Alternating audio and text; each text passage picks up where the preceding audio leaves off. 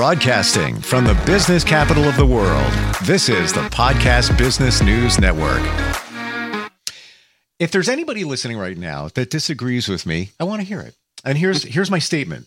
We all have to heal from something. There's something going on from our past, maybe our childhood, that prevents us from moving forward in our life now. And if you say to that, that's not true, I'll bet you're wrong. You probably don't realize that something's going on there. And maybe you don't realize, why am I not finding the right relationships? Why am I not moving my life forward?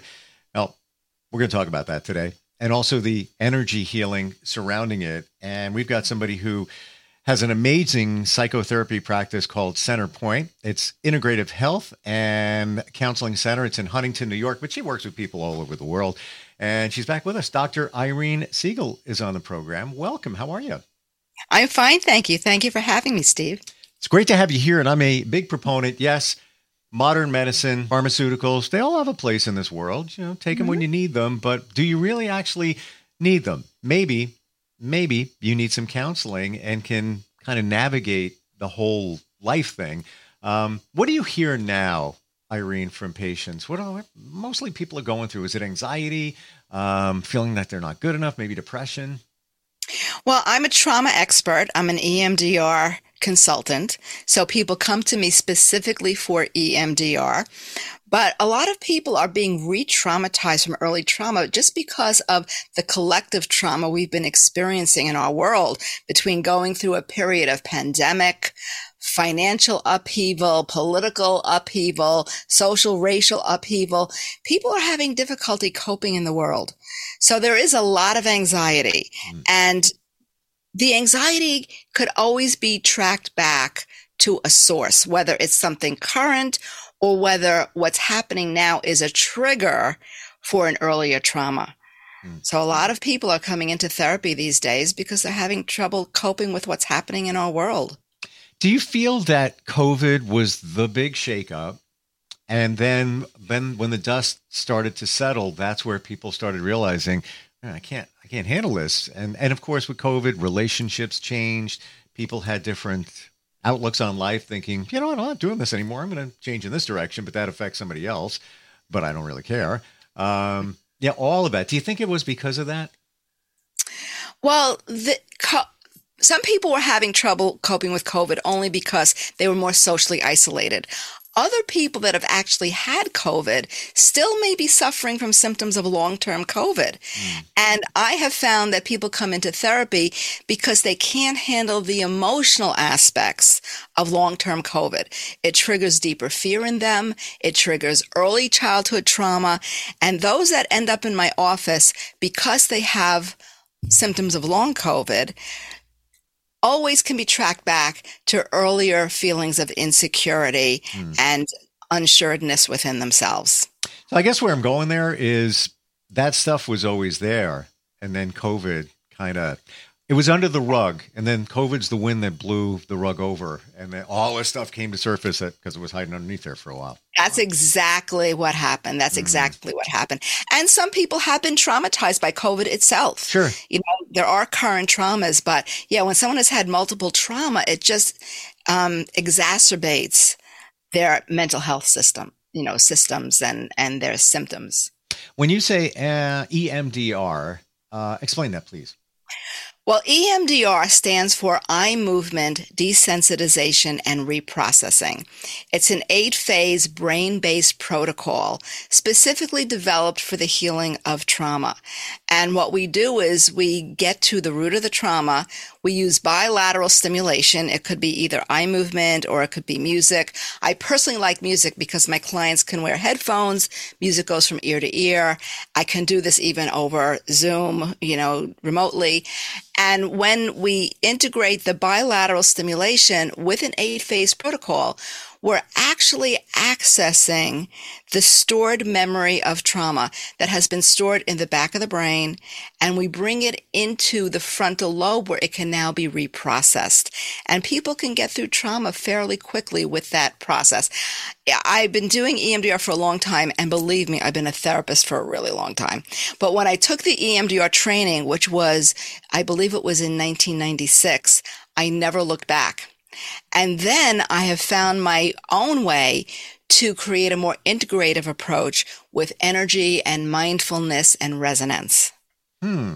So EMDR in itself, fantastic, but then you bag it up with even more in terms of energy and healing that way. Absolutely. Absolutely. Can you do EMDR remotely? I've been doing it, since the pandemic. And many therapists said, how can we do this remotely?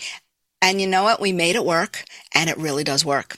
Wow. So I still work remotely with people because there's a lot of people that either live too far from my office to come in, or they want their session in the middle of their workday and they don't have the time to come in.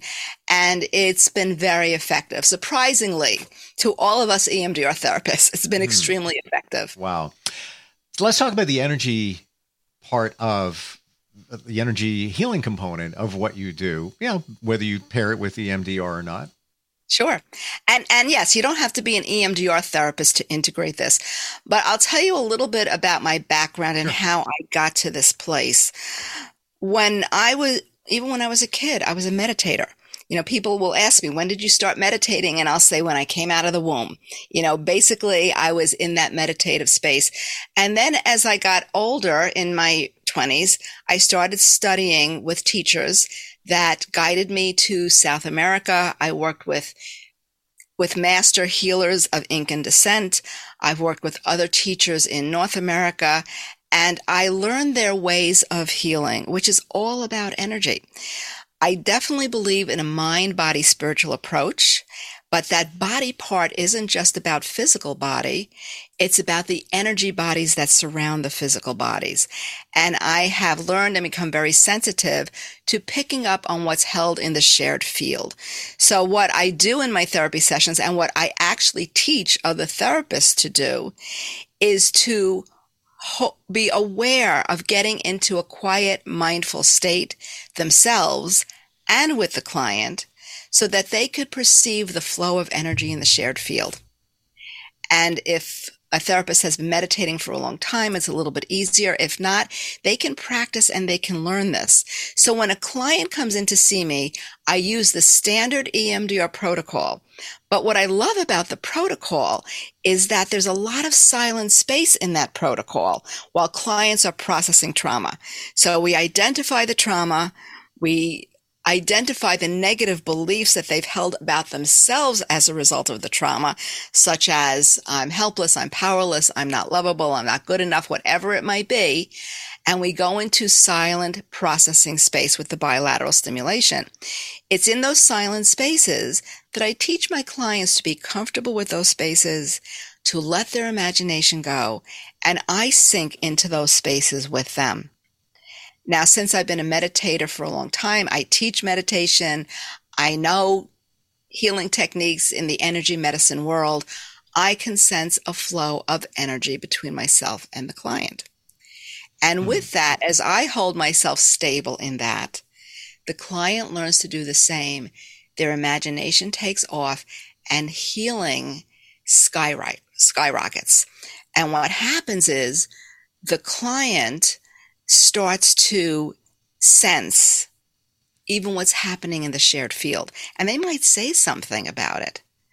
And I just tell them to go with it and to just expand their awareness. So they can actually go from negative beliefs, I'm not good enough, I'm not lovable, to an awakening of spiritual consciousness that happens within the therapy session.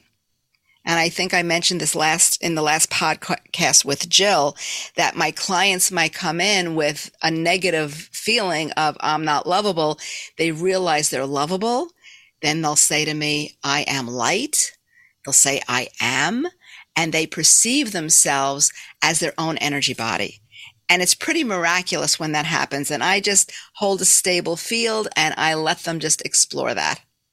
Do you feel, lots of questions, by the way, Irene, and thanks for explaining it, because it's coming even, and I'm a student of this, it's coming clearer for me. Do you feel that when you start a session with somebody, we all have these walls up, it just, maybe we'll give up a little bit. Do you feel that you're able to kind of lower I call it the window, like in a car, get the window up, maybe comes down a little bit, you little somebody in, or your personal feelings out. Do you feel that when you're in a session with somebody, they kind of bring the window down and you're able to have that dialogue, meaning that you're able to kind of touch a little deeper into what's going on so you can help them figure out what has happened in their lives? Well, that's why they're coming to me. So I try to make them feel as comfortable as I can. I create a comfortable, safe space in the session itself. And I ask questions about their history, about their trauma history. And when you ask a question about it, it gives them permission to then talk about it. And when they talk about it and they see that I'm not judging them, I'm not shocked by what they're saying, then they feel a sense of relief that they can talk about it. And then their defenses start to come down. You mentioned I am before, and just starting to learn about those two words and how powerful and empowering it is. Can you explain that a little bit? Well, when my clients say it to me, I want them to explain it based on their own experience. Okay. And what they explain, and it does parallel some of the spiritual teachings, but when you read about spiritual teachings, you get a really, the I am experience in terms of spiritual teachings is really about beyond soul connection, just being one with spirit, being separate from your identity in the everyday world and recognizing that your identity really is your connection to spirit. When a client says it to me, they may not mean it exactly in that way. It could just mean for them that all of a sudden they perceive themselves as light, as energy in a flow, and they're just focused in that moment. And it's a tremendously healing experience. And they start to awaken consciousness. They start to realize themselves beyond the physical world, beyond the identity of their personality. So the I am in spiritual teachings is a much broader perspective. But with my clients, however they mean it is fine. Whatever that experience is for them is fine. And I will talk to them about it. And it really means for them that all of a sudden, they're present in that moment, and they're not attached to ego or outcome, and they are just there. Do you feel when they get to that point that all of this stuff out here that bothers us just goes away? It's almost as if I got this. I can navigate this now. I personally call it my quiet calm. Like, I used to worry about things. You have no idea. Completely flip that around to the point where it's like, yeah, something happens, used to throw me. And I'm talking like even 3 years ago. Now it's like, we're good. We'll get paid. We'll figure it out. I guess it's maybe confidence, faith, or whatever, but it's like the quiet calm. Would you say they explain it kind of the same way, where I call it live in the moment, but it's just like, I'm good now. I got this. Well, it's not even that they have to explain it to me. They just start changing. That's totally what I mean as well.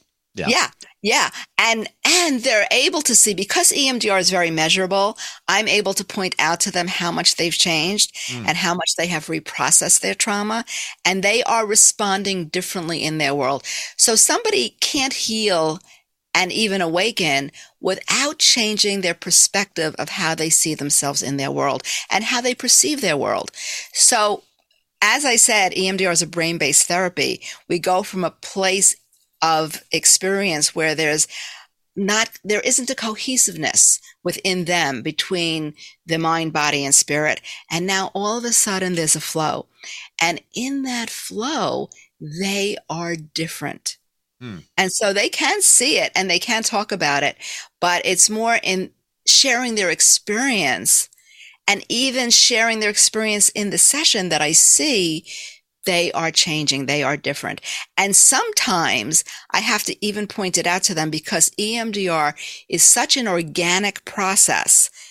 Clients don't realize they're changing. So that's why it's very measurable. We go back to the original trauma. We make sure there's no more stress.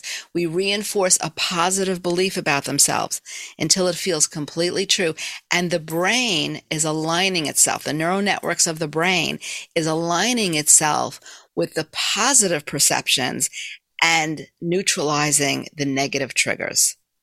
With your experience, lots of years in all of this, do you find you're at the point now where when you meet somebody that comes to you for help, that you already pick up on their energy. You're kind of a few steps ahead just because you're able to read the energy. As soon as they walk in the door, as soon as they call me on the phone, yes. I mean, I've been doing it a long time. Not only have I been a therapist a long time, I've probably been teaching meditation and healing for as long as I've been a therapist. And so I can sense the energy right away. And because I'm a trauma specialist, I do get some clients that have had a great deal of trauma in early childhood, a great deal of trauma. And so as we work on healing that for them, their energy just changes. They start to connect more to their body, to their emotion. There's more of a flow. They relax. So it's not hard to sense that. And I teach other therapists how to sense this on an energy level. So it's not just intuition, although that's part of it. Mm-hmm. It's really kind of sensing the energy in the field. Yeah. It's for anybody that is listening, watching, and hearing what we're saying and thinking, these two people are kooky. What are they talking about? Well, consider this. You ever go to a party, you walk in and you say to yourself, wow, it's kind of feels good. I'm going to hang for a while. It's good. Like nice mix of people, as opposed to walking into a party and everybody's got a face. It just seems like, I don't know, the air is thick. I think I'm going to give an excuse and get out of here. It's because the energy of the people in there collectively is very low vibration. Mm-hmm. And that's why it doesn't feel right. That's it. Right? That's it. And in ancient wisdom traditions, they say that everything is energy. Yeah. Everything. Oh, this piece of paper is energy. Everything. We're all different energy, but yeah, everything is energy. Yeah. Yeah. And if you could sense the energy, then you could shift something in yourself so that you don't start to resonate with a lower frequency.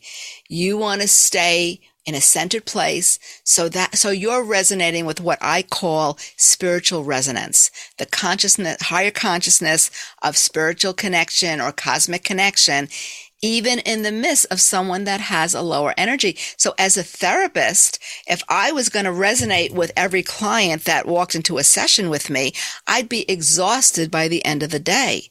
But I stay in my own energy and I can just be there and be present with the client, and they start to lift their frequency as we do the work together.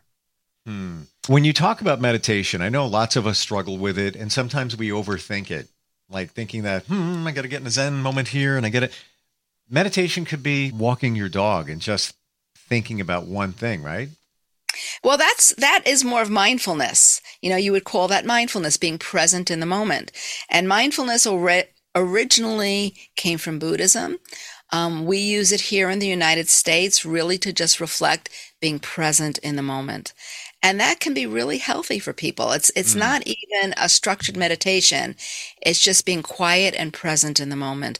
But even if someone wants to formally meditate, there's a variety of different kinds of meditation. Sure. And they need to find what's right for them. That was my aha moment, Irene. My journey, this current change here, about 3 years ago. And I met somebody that said, why don't you ever live in the moment? And this was somebody that, we'd have fun together. And I'm like, what are you talking about? And I had to process it for a couple of days. And then I got it. It's like, yeah, because I'm always thinking about the past, or I'm thinking about the future. And what's the future? Can be a little anxiety, like I wonder what's going to happen, or the past, or can be depressing or whatever. Then I got like, just live now, because this is the most important thing here, because you can't do anything about then, and later might not even show up in the way you're thinking about it. What's even the point? And if you can stay in the moment, fear does not exist in the moment. Exactly. Fear only exists when you ruminate about the past or you're fearful of the future. If you're in the moment, fear doesn't exist. Yeah. Easier said than done to get there. I get that. Easier said than done. And you could do it through different venues. You could do it through a psychotherapy process. You could do it through working with a meditation teacher. I'm going to give you a really quick example. Sure. In one of my trips to South America, I was with a group. My teacher was Alberto Vialdo, and he was having us work with his teachers in South America. And we were flying from Lima to Cusco on a really small plane. And Cusco is very high in altitude with a short runway. And we're coming in and the plane is really shaking and shaking and shaking. And I'm sitting next to one of the other people in the group. He's very serious. And I looked at him and very glibly I said, wouldn't it be ironic if we're coming here to face our death, to not fear death. Wouldn't it be ironic if we die? And he just turned at me and he said, are you afraid to die? And I realized I was so in the moment that I said, no, I'm not afraid to die. And if it's meant for me to die today, so be it. Because I was just in the moment doing exactly what I needed to do in that moment. And that was my spiritual path. I totally got you there. And there's been moments where I thought, well, people like, well, there's a lightning storm coming. I was at a concert a couple of weeks ago. There was a storm. It rained and it was fun. And there was a couple of a flash of lightning and they had to pause the concert. I don't know, 20 minutes or whatever. And people are freaking out about the lightning. And I'm like, it's far away. This is just a precaution. And if it's going to strike here, what are you going to do? I can't change it. If it was meant to be that way, then it's meant to be that way. Yeah. And that's being in the moment. That's it. Yeah. How does it work with you? Somebody wants to change their life. They're hearing about this stuff, the mindset, the whole everything. How does the process start with you? Well, I get a lot of phone calls for therapy, and you probably know at this point that there's more clients than there are therapists in the world at this point. But I have a lot of other venues that people can use. So I actually teach meditation. I've been teaching a Native American Indian sacred medicine wheel meditation.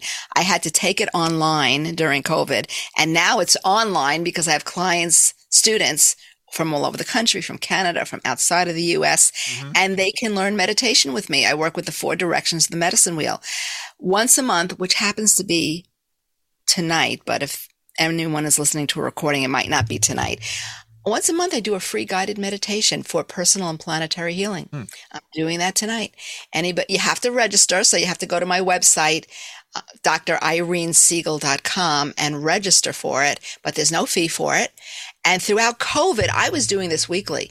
Because not everyone can get into therapy, and they needed some way to find that sense of inner peace. So I did this weekly, then I did this biweekly. Now I've been doing it monthly. And then even online, I have some meditation programs that can be downloaded and people could purchase those. I don't charge very much for those programs. And that's one way of finding some inner peace. Next week, I'm speaking at a conference and I'm teaching therapists that way. And I do programs for therapists as well as meditation programs for the general public. And that's probably one of the best ways to work with me. What's your website? Dr. Irene Siegel. So that's DRIRENESIEGEL.com. And they could also learn more about me from my book, The Sacred Path of the Therapist, Modern Healing, Ancient Wisdom, and Client Transformation. And maybe next time we can talk more about the book. So I have one final question. Sure. When you talked about that story being on that plane, it reminded me of a song called Ironic by Alanis Morissette, came out in the mid-90s. And basically the one section of the song, similar to what you said, Mr. Play It Safe was always afraid to fly. He finally, packed his suitcase, kissed the wife goodbye. He's on that flight. And as the plane started to crash down, he thought, well, isn't that nice? Isn't it ironic? I wonder, based on what we're talking about and energy and everything, is anything ironic? I think that if you are consciously on a spiritual path or a healing path, synchronicity starts to happen. Even Carl Jung talked about this, that when you work in that range of awareness, things don't happen just by coincidence. That's my point. And when you set out to be on a spiritual journey or a healing journey, you start to see symbols of things in your world that have meaning to you. I have a lot of stories I could tell you, not for today. Oh my gosh, I could go on too. And my favorite thing to say is ask for a sign, you'll get it. And I'm not going religion here, nothing about that. Just the universe that's there supporting you. But you got to be open to it. You got to be aware to it. I ask for signs, I get them. and they're very specific. I don't always ask. I don't want to overdo it, like three, right. like the genie with the three wishes. Right. When you need that reassurance or you need just something, you might get it if you're aware and watching. If you're aware, right. That response to me on that plane was exactly what I needed. I learned the lesson of that entire journey in that one moment. And I got you. I can put myself there, and I would say the same exact thing. It's like, what are you going to do? You're living here in the moment. If something is going to happen for a reason. There was no, whoops. Right. It's refreshing and wonderful talking with you, and I love your passion. But your clarity is so spot on. And this stuff gets heavy. It's hard to understand for a lot of us. And thanks for making it easy. I appreciate you being here. Well, thank you, Steve. I've really enjoyed this. Same. All right. We'll talk soon, okay? Sounds great. Thanks. Thank you. We'll be right back.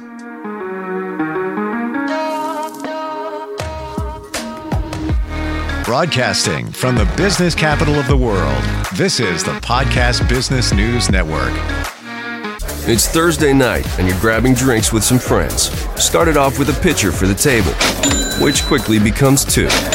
There's pool. And there's the photo booth. All right, everybody squeeze in. Say cheese! Followed naturally by an order of wings. And another. Can we get some extra ranch sauce?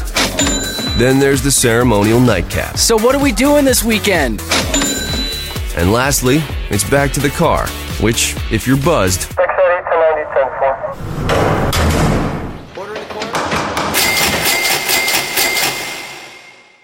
could be the most expensive night of your life. Getting pulled over for buzz driving could cost you around $10,000 in fines, legal fees, and increased insurance rates. Nothing kills a buzz like getting pulled over for buzz driving, because buzz driving is drunk driving. Brought to you by the National Highway Traffic Safety Administration and the Ad Council.